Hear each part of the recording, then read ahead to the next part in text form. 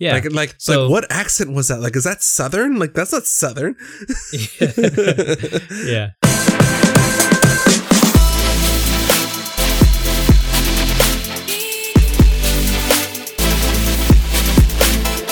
Welcome to episode 108. This episode 2, we talk about Snapchat gets thick, apparel fails, and Fast and Furious presents Duong and Flores. I'm Al Flores. And I'm Anton Duong.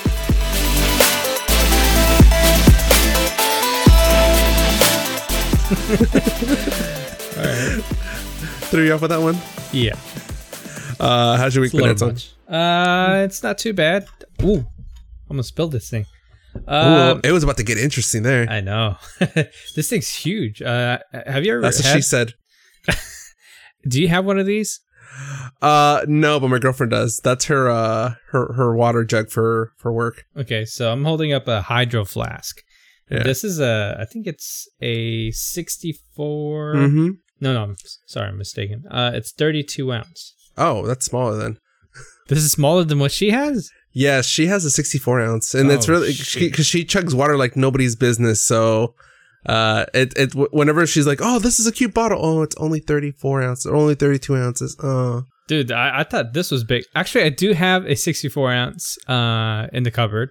Yeah, I bought it because we had a power outage. Mm-hmm. So I wanted to make sure that I had hot water. So that's what I mainly used it for. But yeah, I have it. But dude, that's too big to even use. Yeah, that's like I would say hiking, but I don't think you want to carry that during a hike. So no.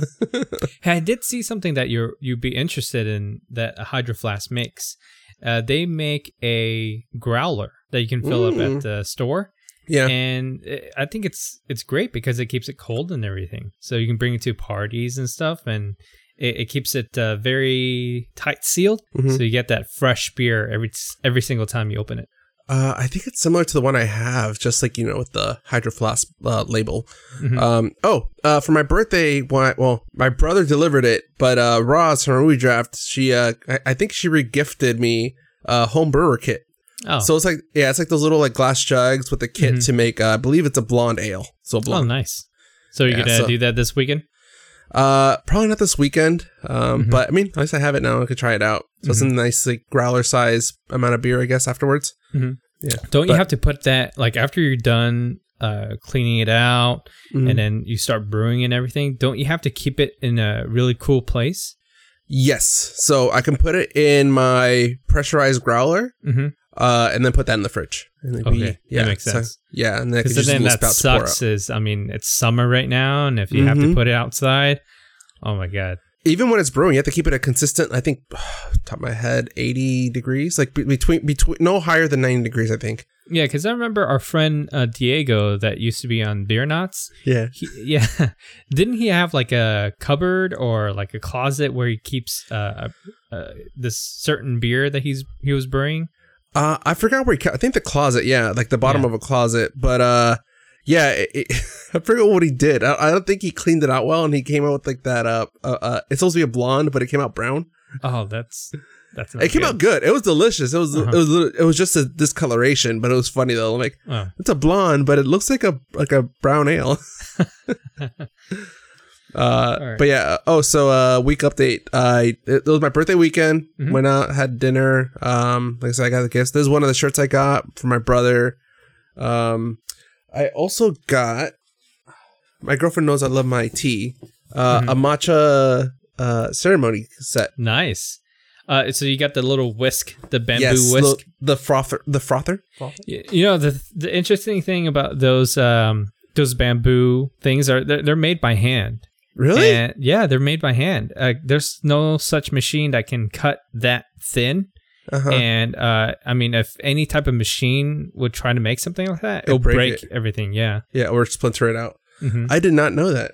Yeah. And the thing is, like, they're so like the little, I guess, legs, what I want to call it, the little prongs. They're thinner than like a fork prong. So it is. Yeah. Yeah. So it's pretty damn good. Damn, I didn't know they're done by hand.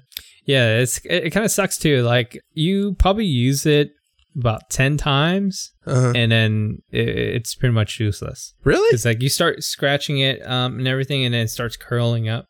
So it doesn't last that long. Yeah, but still nice to have, though. How was your week, Anton? My week, let's see. I tried to catch up on a lot of movies, but I didn't get a chance to because I'm kind of busy with work. We're designing a lot of new products, so I've been doing a lot of that. And at the same time, I'm kind of prepping the house to be a little bit more clean because I have my little brother-in-law and sister-in-law coming over this coming weekend. So, nice. Yeah, we're going to be doing a lot of stuff, actually. We're going to be going to Disney because some of them haven't really experienced Pandora yet. So it's going to be nice. Second thing is Toy Story Land. I haven't gone yet. So we're going to be checking that out.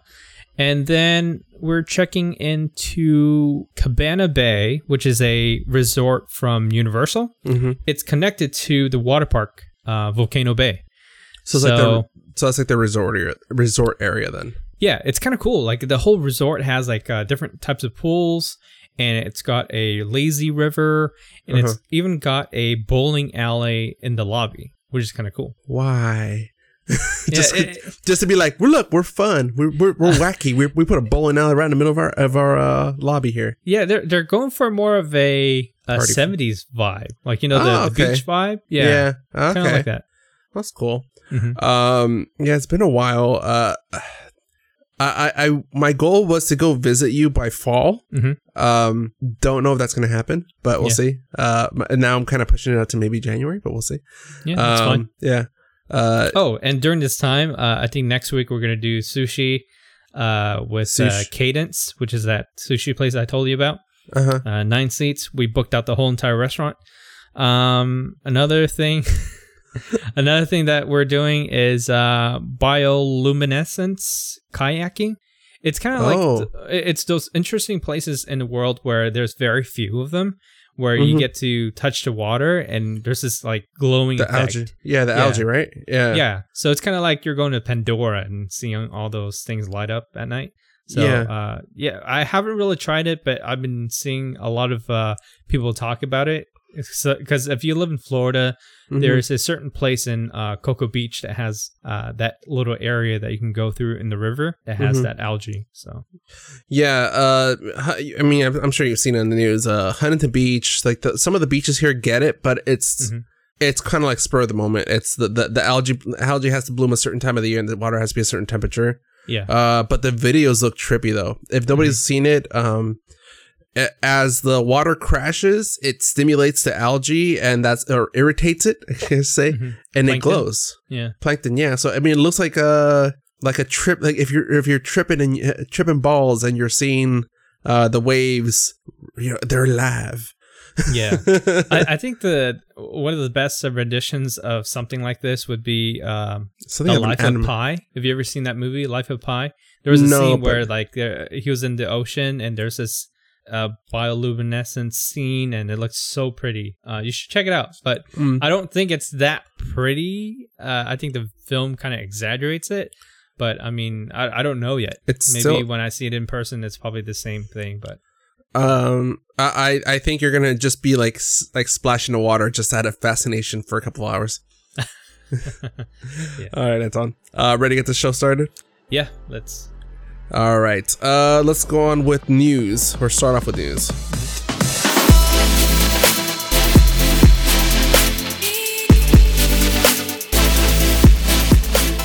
First up, Snapchat decided to update their logo, make a little fresh image there, and it's not gone over well. Really? I posted, because personally it was bugging me seeing like the app on my phone for like the first day after I updated. I'm like, it looks different. I don't know. I kind of passed it off, and then I posted a picture of it on our Instagram, and yeah, got a few replies. I'm like, okay, guess I'm not the only one. I saw it trending on Twitter. I'm like, okay. And then my brother came over that day. I explained to him what's going on, and as I was explaining to him, like, you know what? I'm motivated to make a meme, and I posted that one, and that's pretty much that meme I posted. As many likes as we have on it, that same amount of people have forwarded over to other people.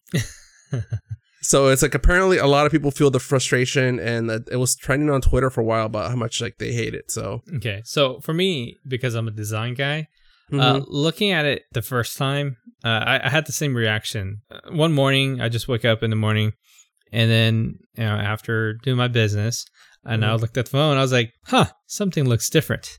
Yeah, it's the funny thing is, I couldn't exactly remember what the old logo looked like. I could have sworn, like, if I didn't find lines. It's just thinner lines. No, but the thing is, if I didn't remember, or if I didn't find the picture, my assumption was there was no black at all. Mm-hmm. It was literally just a white ghost on the yellow square. Yeah. And then so for me, the design, I think it's a very bold design. Literally. Oh, that pun! Wow. Yeah. That joke. It's a good logo. The reason why I say that is because it makes it stand out. Before, if it doesn't feel like a great design before, before I even got into Snapchat, I was like, this is such a crappy logo, and it just blends in with the phone, and it doesn't look like an app that you would use. It kind of looks like one of those apps that you download one time and then don't use it ever again. So because of this, it kind of stands out a lot more, kind of hits you in the face because of the bold lines, and your eyes draw to it. And I think that's the reason why they went down this route. So I'm looking at my social media apps on my phone, and it's the only one that has black in it. Instagram, it's just white in that like kind of I guess like hot colors, hot to cool color transition. Twitter is just blue and white. Facebook, blue and white. Yeah. So for example, like Facebook, it stands out because it's a big F. It's a big F you. Yeah. I don't know, and I'm sure you're right. It is to stand out. Maybe their user usage was declining, and they just want to remind people, look, you still have the app on your phone. Yeah, I think so. So we'll see. It's a bold move. Well, I know also Facebook is going to be updating their branding too. I think like WhatsApp is going to become WhatsApp by Facebook, or a Facebook product or something like that. Yeah. And same thing with Instagram, a Facebook product or something like that. I mean, I use WhatsApp for like business overseas, but that's pretty much all I use it for. And the funny thing is, I think WhatsApp is popular for like Hispanics families because of, it's free text or whatever. It's an app that's used over there too, which is one of the things that I really liked about the app. Oh, yeah, I didn't know that part. All right, moving on, Anton. What's going on with Haunting on Hill House? So Haunting on Hill House, we already know the second season's coming. We don't really know what it was supposed to be about, but it's actually titled Haunting of Bly Manor, which is a different book from the original first season. The first season was a book that was written by, sorry, I don't have this up right now, by a different author by the name of Mr. Hillhouse? Shirley Jackson. Mrs. Hillhouse? Mrs. Hillhouse. Miss Hill?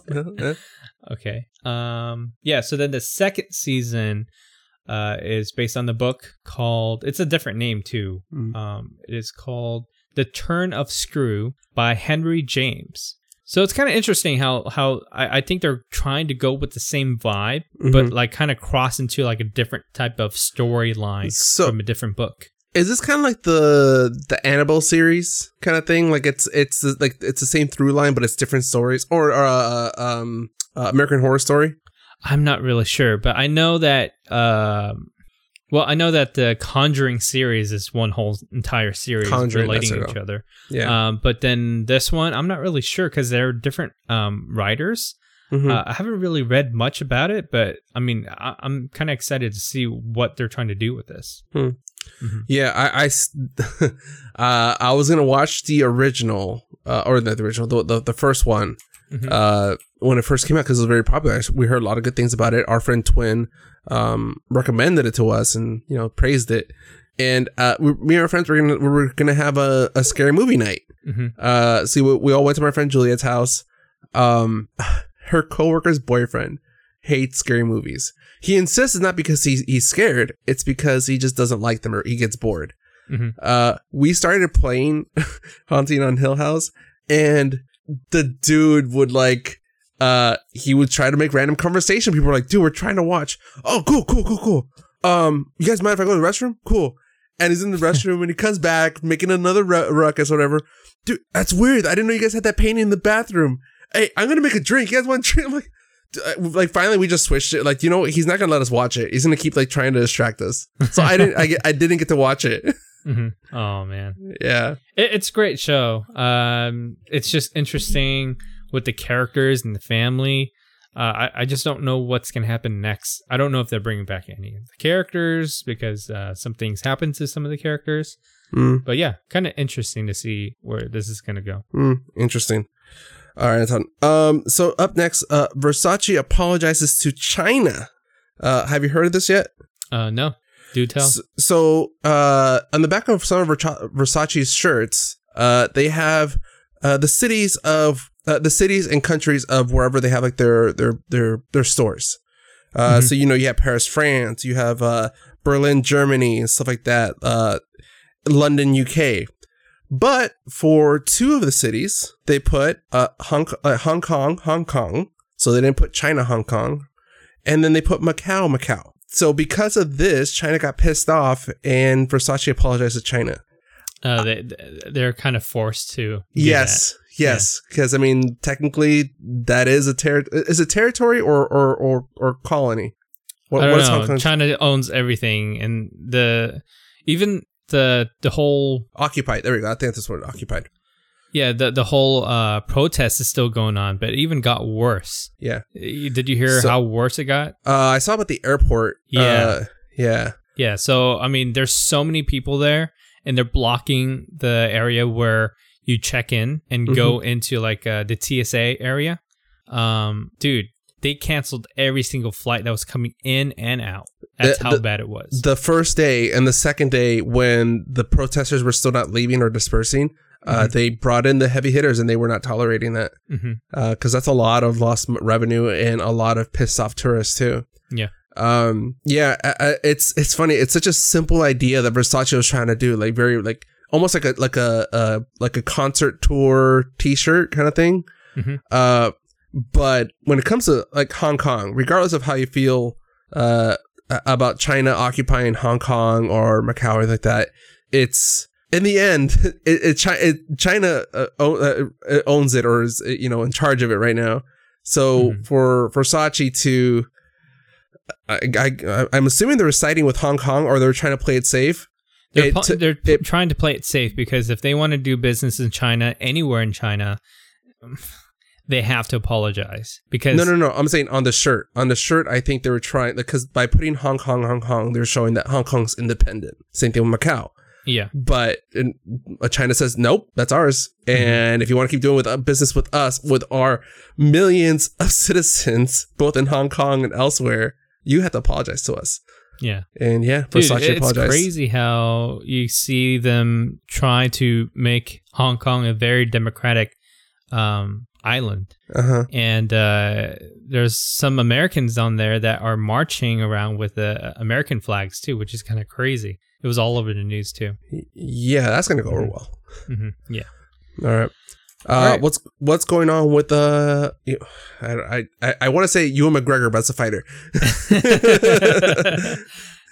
I don't know what's going on with him. He's probably training right now. I heard he's gonna fight.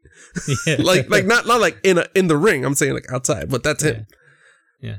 All right. So Ewan McGregor is confirmed to be Obi-Wan again. He's reprising his role in a Disney Plus series. And this is confirmed by Deadline, so this is legit. Oh, wait. I think I still have the audio from that one. Audio? Yeah. Let me see if I still have it. Okay. This would have been way better if I actually, was prepared. Yeah. So there's no details yet. They're keeping everything a secret, but we're just going to have to wait and see if they're going to announce anything at the D23 Expo, because it's right around the corner. Yeah, it is. The end of this month, right? Yep. Damn it, I don't have it, but I do have this. China. All right.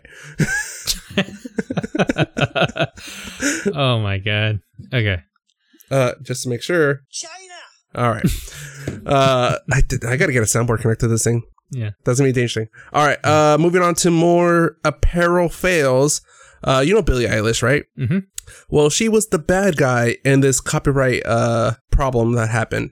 So she was doing a collaboration collection of apparel with Siberia Hills. Mm-hmm. And it was anime characters with Billie Eilish's name in Japanese. Oh, okay. I did hear about this. Yeah.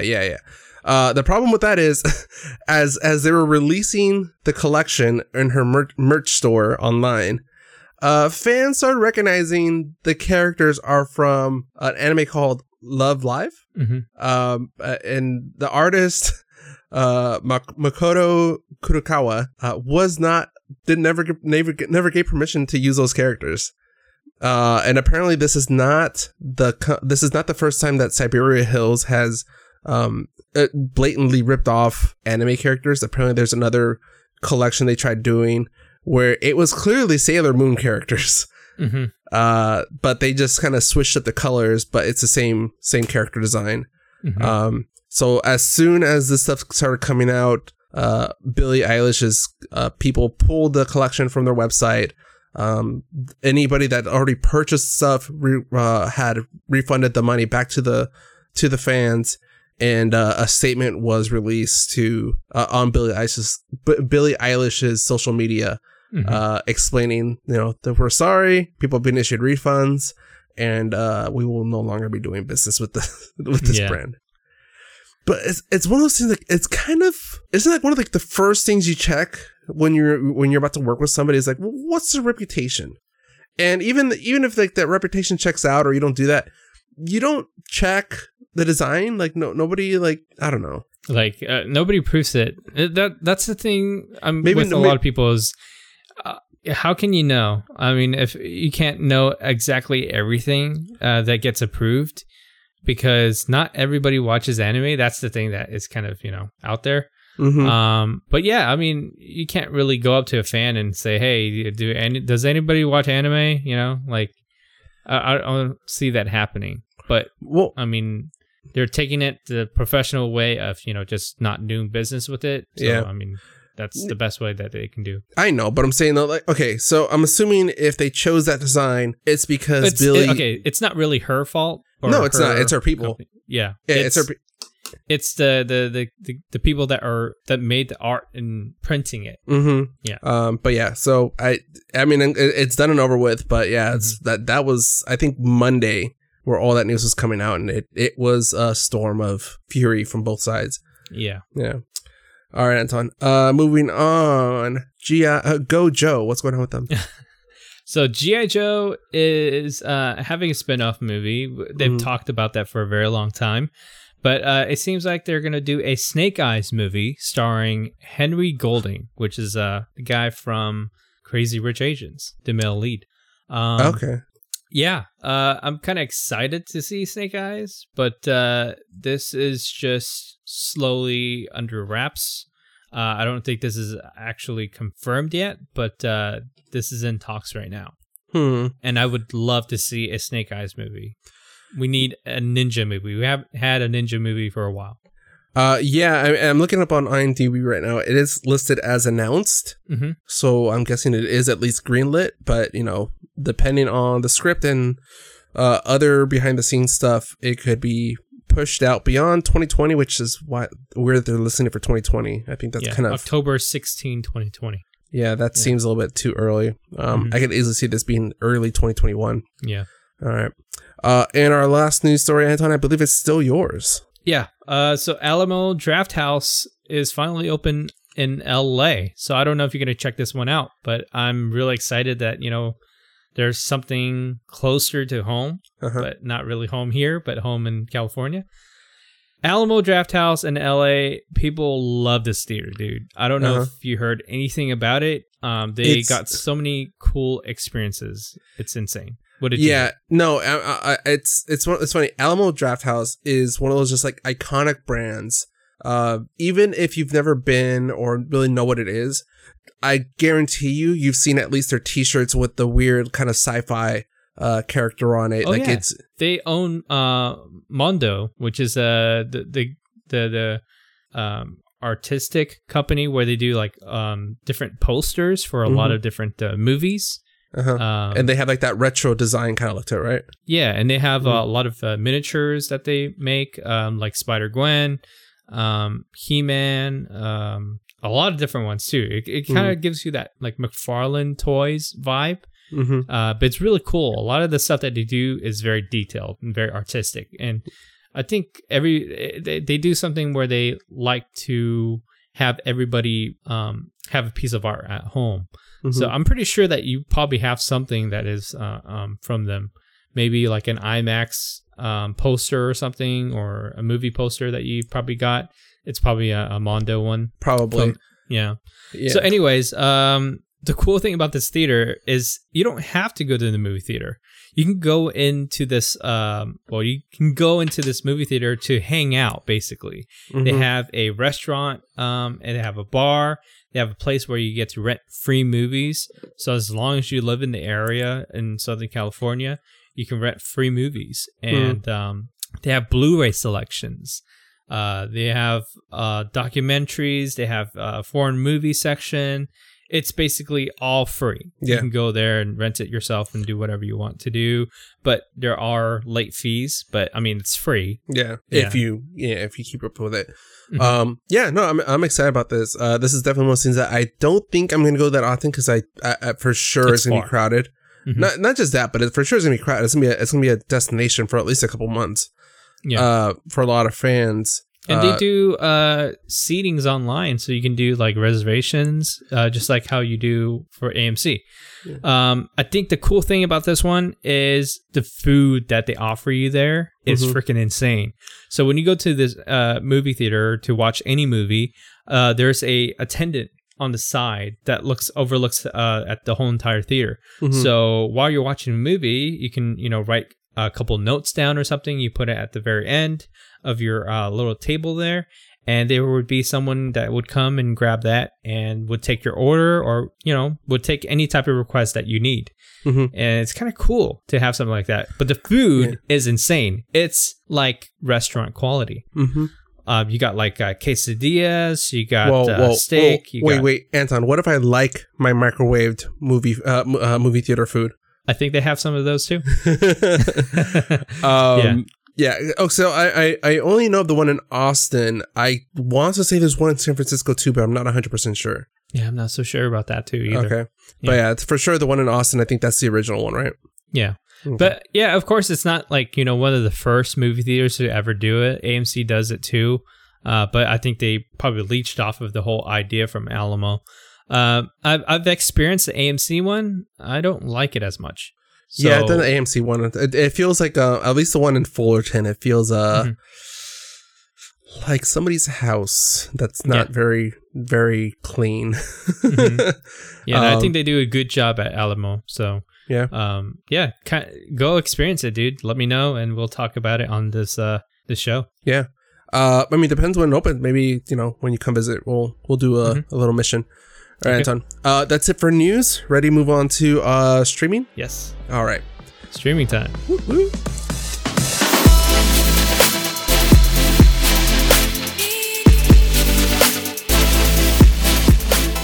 All right. So, previous episodes we talked about Invader Zim, one of my favorite Nickelodeon shows of all time, is going to be getting a special on Netflix called Invader Zim Enter the Florkin, and it gets released tomorrow, August 16th on Netflix. So that's a quick little announcement. That's why I'm wearing my GUR t-shirt. Just a little celebration. Yay. I saw the Rocko's Modern Life one last week. I was happy for the first 5 minutes, and I got quickly bored. It is a boring show, but it's a good show over time, watching it throughout the whole entire episodes. It was good watching it, one, for nostalgia, two, to see how the themes that they're trying to portray. Yeah, but I didn't warrant a full review, so I'm not going to go into it. Yeah. All right, Anton. What have you been streaming? One more question. Invader Zim releasing tomorrow. Is it just a special, or are they doing the whole entire series?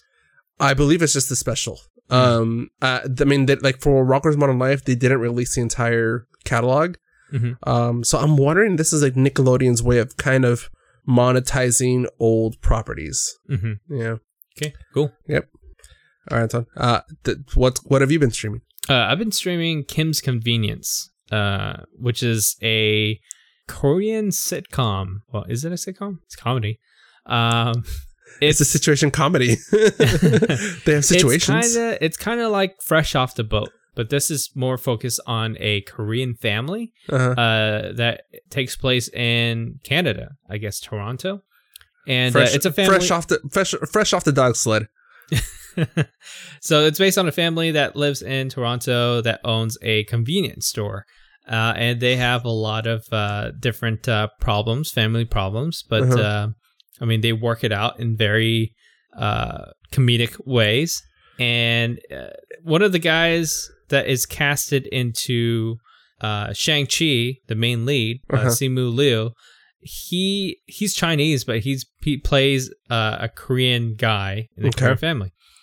He works at a car rental shop, and watching this kind of gives you that vibe where they made a really good choice for casting him into this, because his comedic timing is perfect. It's very Marvel-y. Okay. It's good. Kind of like little jabs, little comedic jabs that you don't see coming, but they hit you right. Yeah. Where is this streaming, or where are you watching this? It's on Netflix. You should check out a couple of episodes. It's actually really good. They're on their they're going to be on their 4th season very soon. So they've been doing pretty well. I'm on 2nd season right now, and I love it. It's good. So is this a Netflix original, or is this just a show that Netflix has the streaming rights to? Has the streaming rights to. Okay. Yeah. So is this pretty much Full House on the Korean version? No, I would say it's a combination of. Oh man, it's kind of a combination of How I Met Your Mother. Okay, so more of like the kind of friendship kind of characters that are having their own adventures, but they're all connected. Yeah, it's kind of like How I Met Your Mother with Fresh Off the Boat. Yeah. Okay. Well, yeah, sounds fun. All right, Anton. So you recommend it? Cool. We don't rate shows, so I think we're good. Unless you want to add something else. No, just watch it. All right. Let's get on to our next segment, our very long movie segment. Okay. Let's do a marathon of movies. Oh yeah, let's get into movies.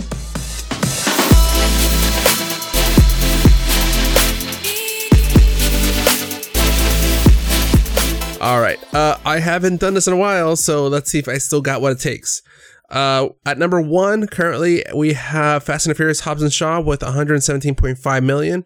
Number 2, The Lion King with $482.2 million. Number 3, Scary Stories to Tell in the Dark with $28.4 million. Number 4, no, we'll just leave it there. Top 3. And I'm only doing that because I pulled up today's numbers rather than Monday's. Okay. So I'm going to say right now, I think I'm going to get at least 2nd place in our movie draft.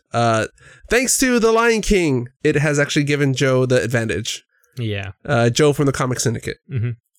So the Sith Lord, the Sias Sith Lord continues to dominate with his empire. He didn't win last year though. He didn't. Oh no, he did. He beat Carl's daughter, Gianna. Oh yeah, that's right. Yeah, I think you're thinking of the previous year. Yeah. Son of a bitch. All right, but what about the side one? Oh, the Summer Movie Challenge. I think I'm still leading that one. So yay, and I think you have 2nd place on that one. Oh really? So yeah. So I think if we remove the whole auction part of the challenge, we are pretty good at picking movies. Yeah. We know our movies. So speaking of knowing our movies, we both got to check out Hobbs and Shaw. I'll give the setup. So Hobbs and Shaw is a spin-off of Fast and Furious, kind of side story, similar to what's it called?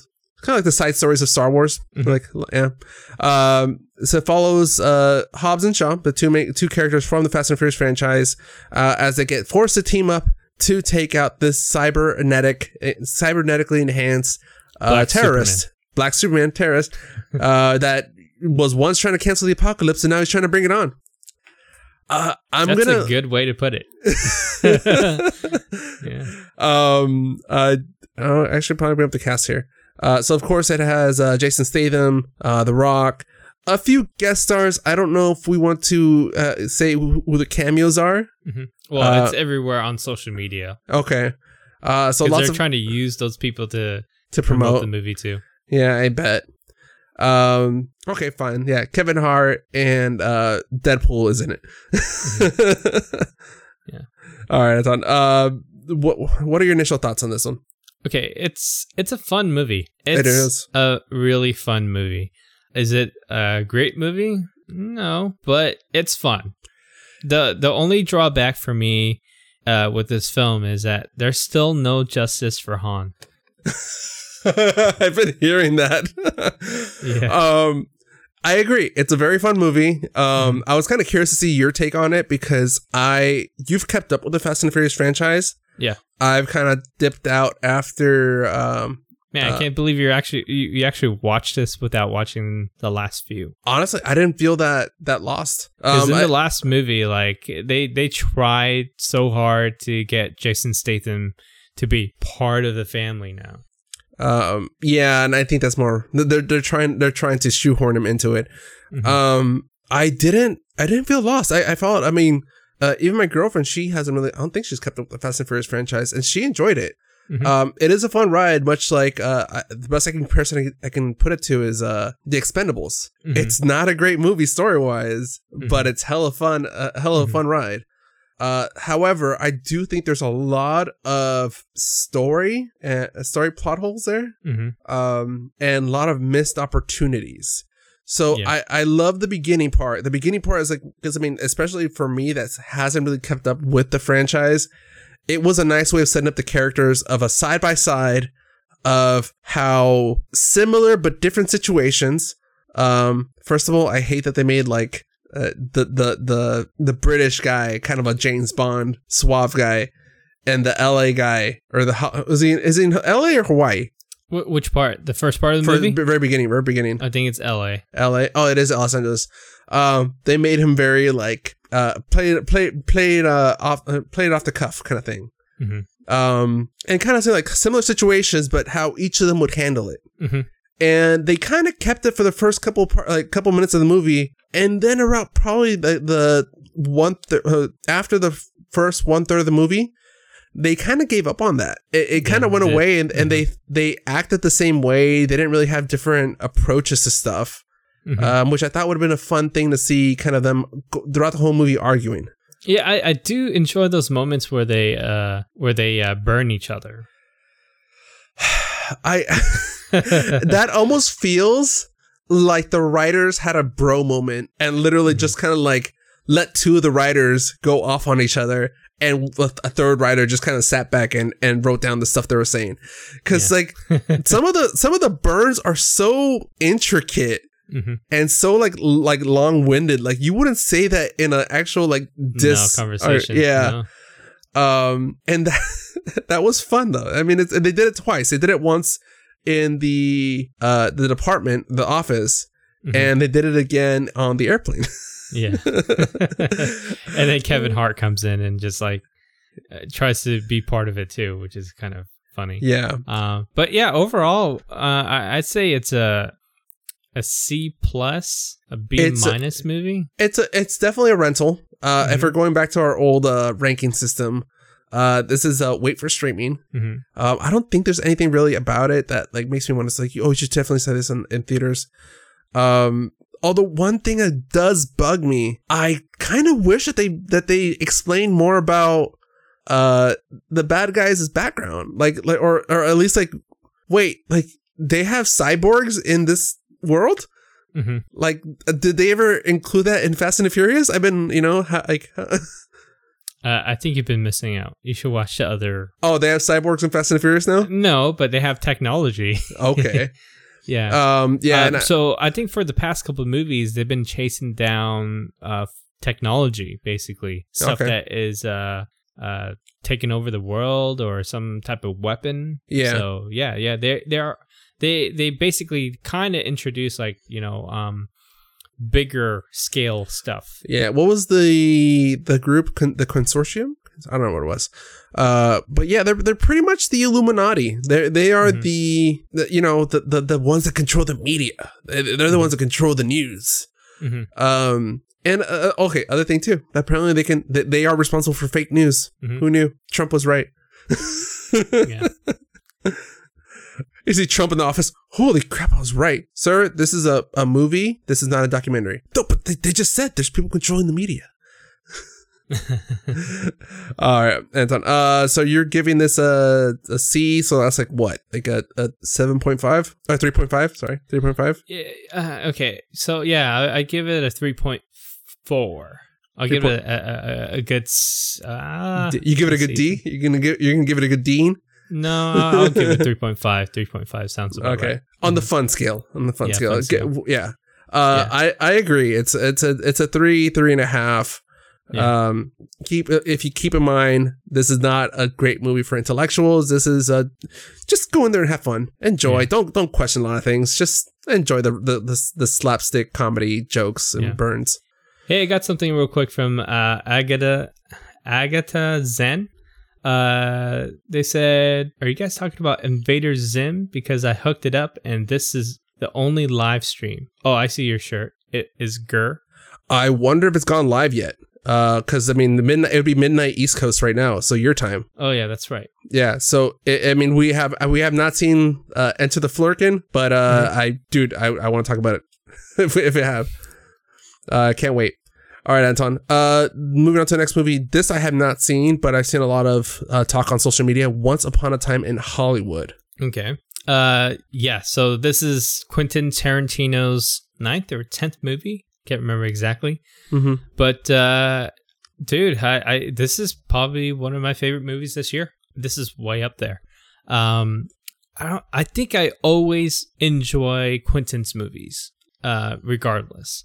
I really like his previous movie, which is The Hateful Eight. It was all filmed in a cabin in the middle of winter. A lot of conversations, but there was a lot going on with conversations. And that's kind of what you see here in this movie too. But this brings it on a larger scale because it's being shot in Hollywood, LA area. And a lot of stuff that you see in this movie kind of makes you go, oh, I remember that. Or, oh, I've probably seen that somewhere before. Because they reference a lot of 1969 Hollywood vibes. Yeah. So it's kind of cool to see, like, Sharon Tate with a lot of like old actors that you're familiar with. They even bring the Charles Manson murders into this movie too. And it's kind of revolving around the whole premise of the movie too, to have that relate to the movie. You also got Bruce Lee in there. They talk about the Green Hornet. Yeah, so it's really cool to see that type of era being in a film because you don't get that type of feel anymore in Hollywood. Like if you go to Hollywood, you don't get that type of like feel where people are trying to make it, and it's a town where you move to from other states, and you hope that you're going to be an actor or actress someday. So I think what's her name? From Australia, Margot Robbie. Yeah, Margot Robbie. Margot Robbie, as Quentin says her name.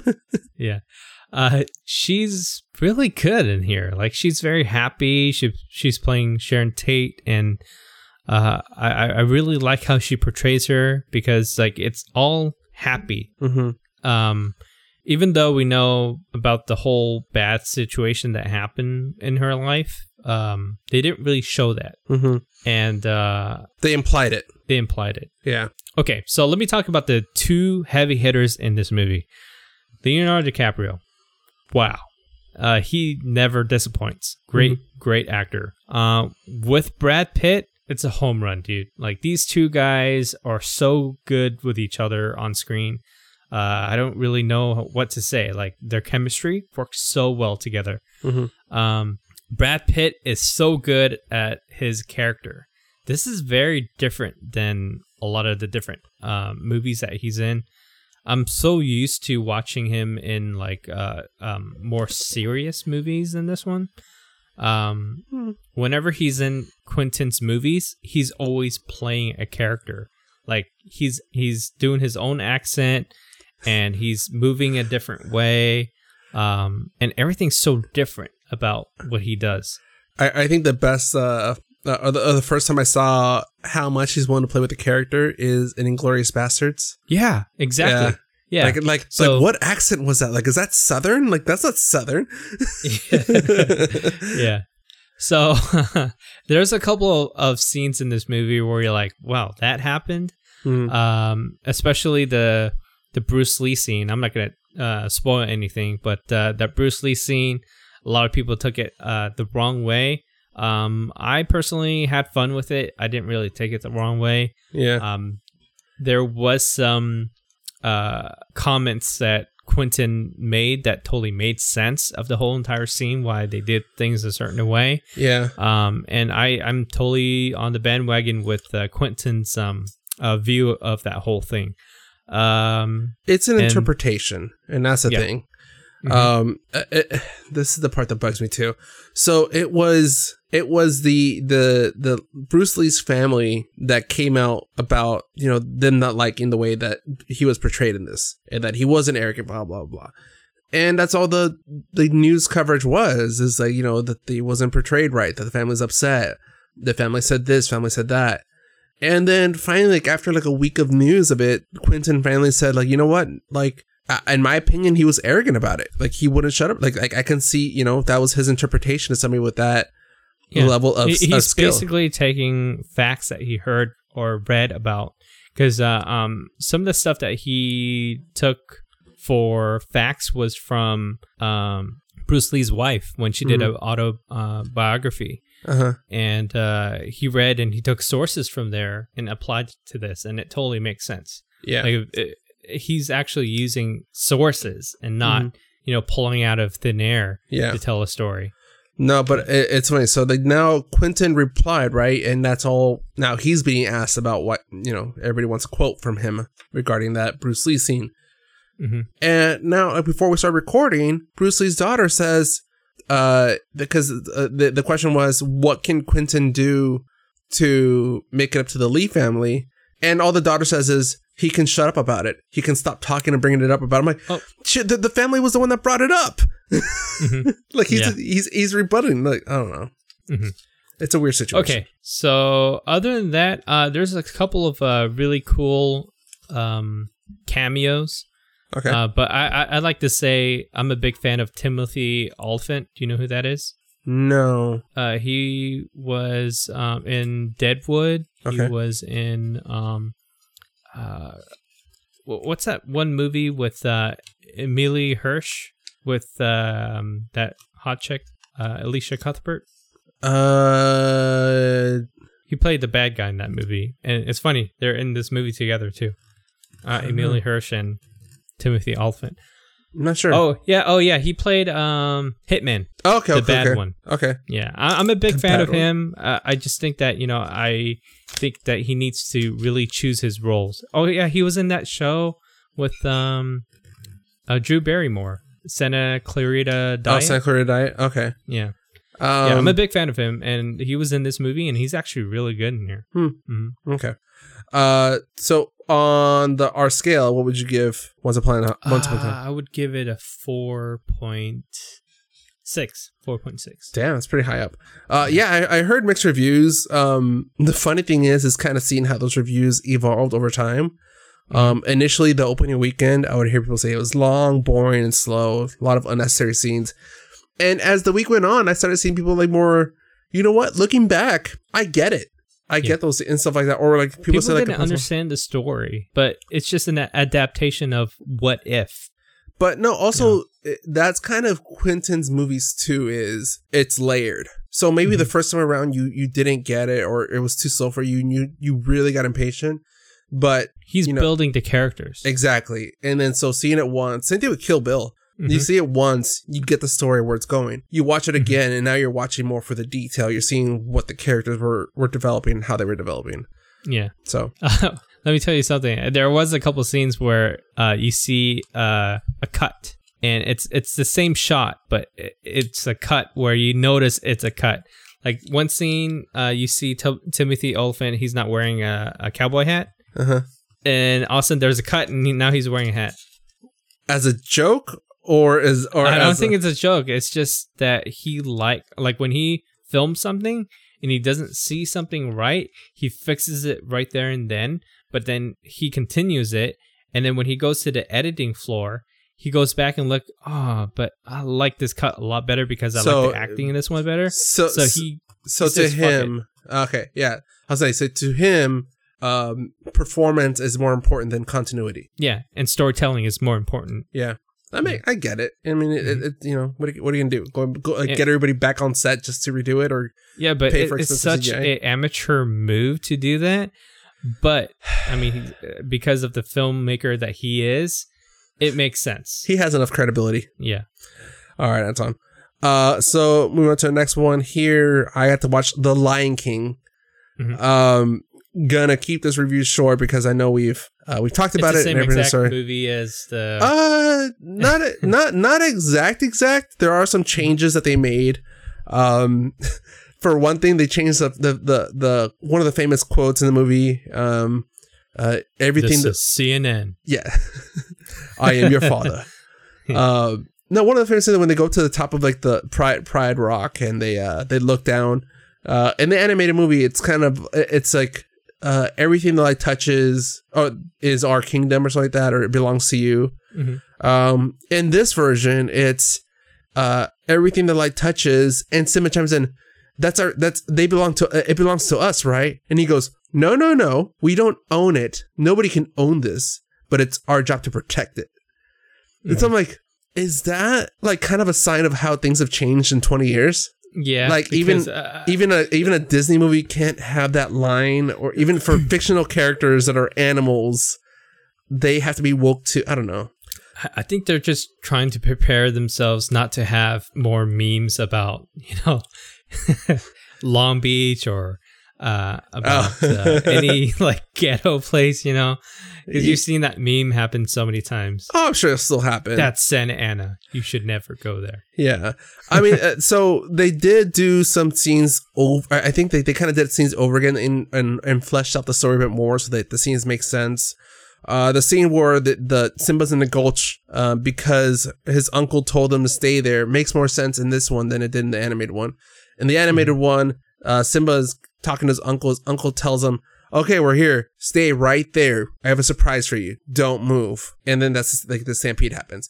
And this one, he gives Simba a purpose for being down there. Not just, I have a surprise for you. It's, you are going to practice your roar, and the echo will help you kind of hone it in.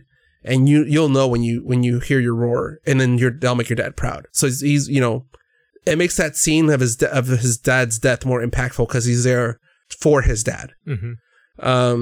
As the movie goes on, we get introduced to Beyonce as Nala and Donald Glover as Simba. I get why they picked them. I just don't think their voice have chemistry together. Beyonce kind of overpowers everything, and also she doesn't have enough screen time. She really doesn't. Like Nala has a lot of screen time, but her voice is not used to every single scene that Nala's in.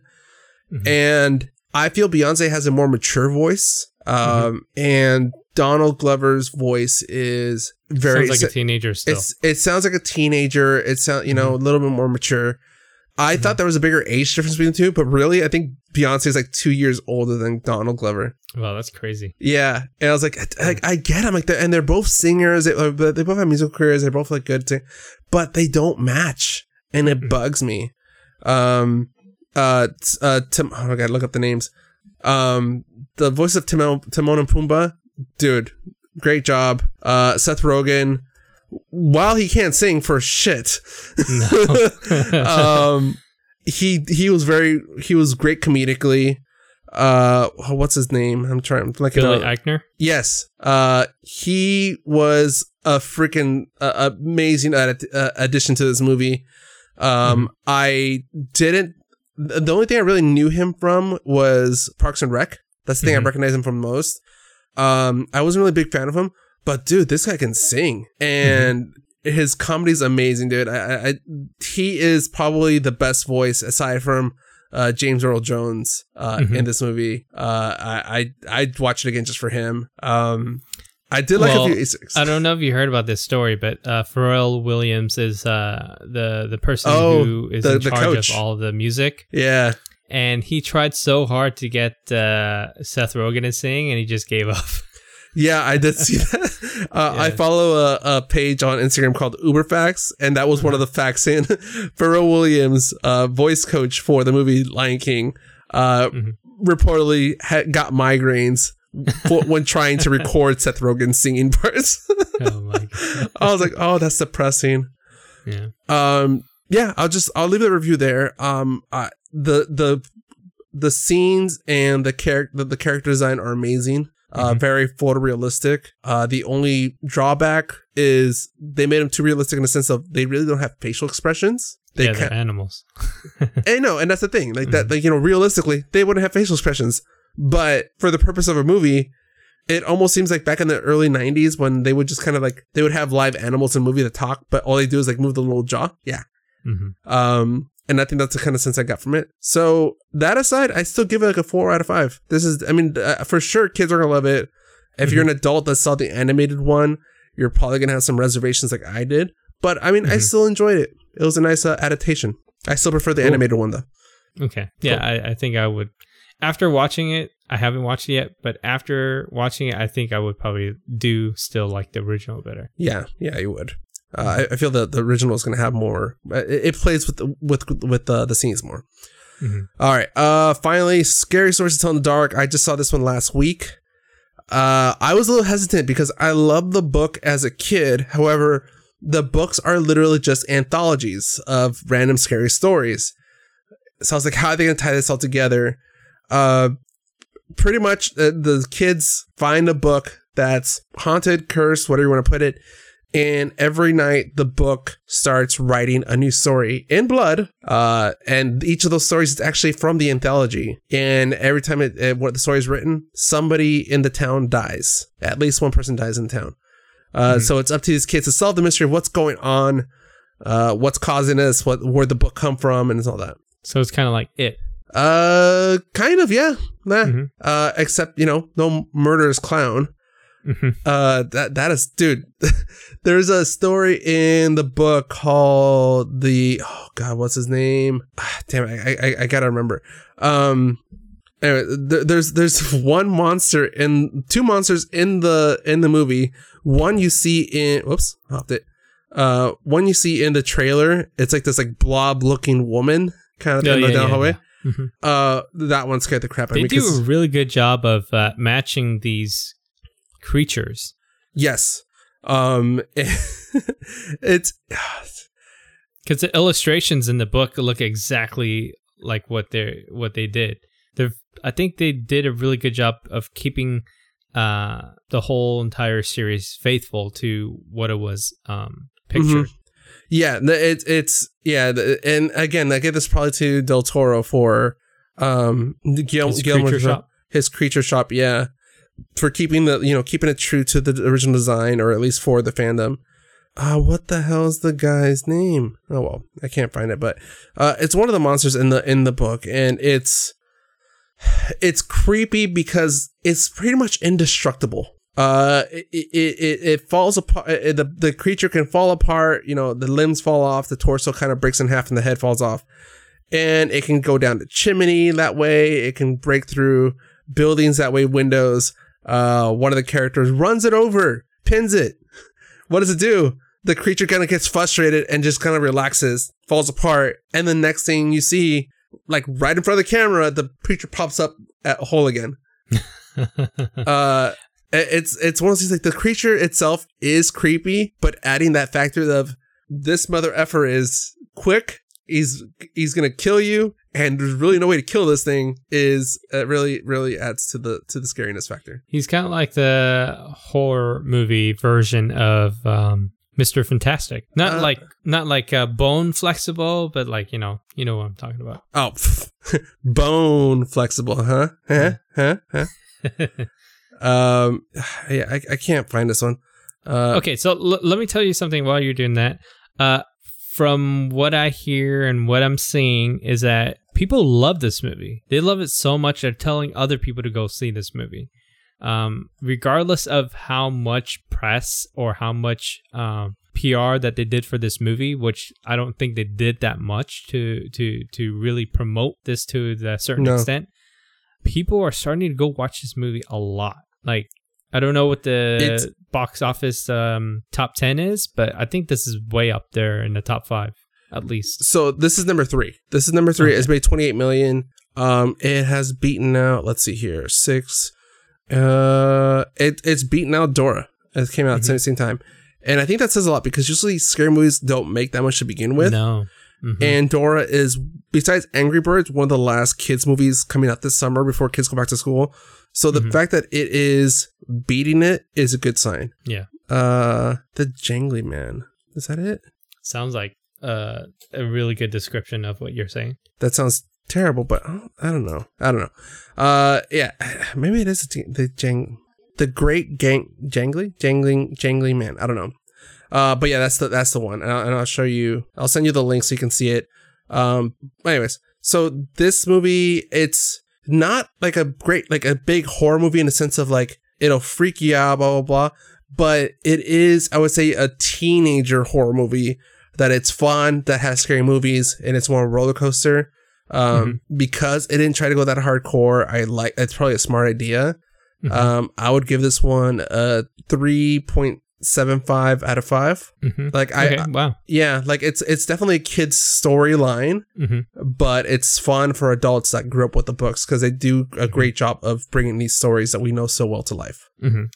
How would you compare this to It? Do you think this one's better, or do you think It is better? It, I feel, is the adult version of this movie. Okay. Yeah. So it's good. Yeah. All right. Cool. All right, Anton. That's a lot of movies that we had to cover this episode. Yes. But we were overdue. 3 months worth of movies. All right, Anton. If people want to continue with our movie obsession, how can they do that? They can do that by going to our website at www.the2oc.com and maybe click on a banner that takes them to Amazon. If there was a link that we talked about, maybe on our show notes or on Twitter or Instagram, it gives us a little kickback when something's being purchased. Yep. So do that. Yep. All right. They can also follow us on social media at the 2OC on Twitter, Instagram, and Facebook.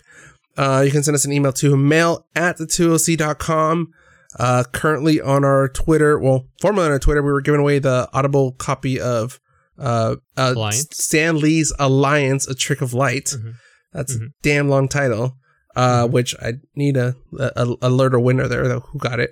But yeah, I'm constantly posting pictures, stories, memes on social media on all our accounts, Facebook, Twitter, and Instagram. So whatever platform you're more comfortable with, give us a follow on there at the 2OC. All right, and today's podcast is brought to you by Audible. Get a free audiobook download and 30-day free trial at audibletrial.com/the2OC. There are over 180,000 titles to choose from, and you can use on your iPhone, Android, Kindle, or any other MP3 player. So let's recommend Alliance, and also hopefully we're going to give away that prize very soon. Yeah, let them know. I think that's it, Anton. Unless I'm forgetting something. Nope. Okay. For the 2OC, I'm Manuel Flores. And I'm Anton Duan. All right, have a good one, guys. See ya.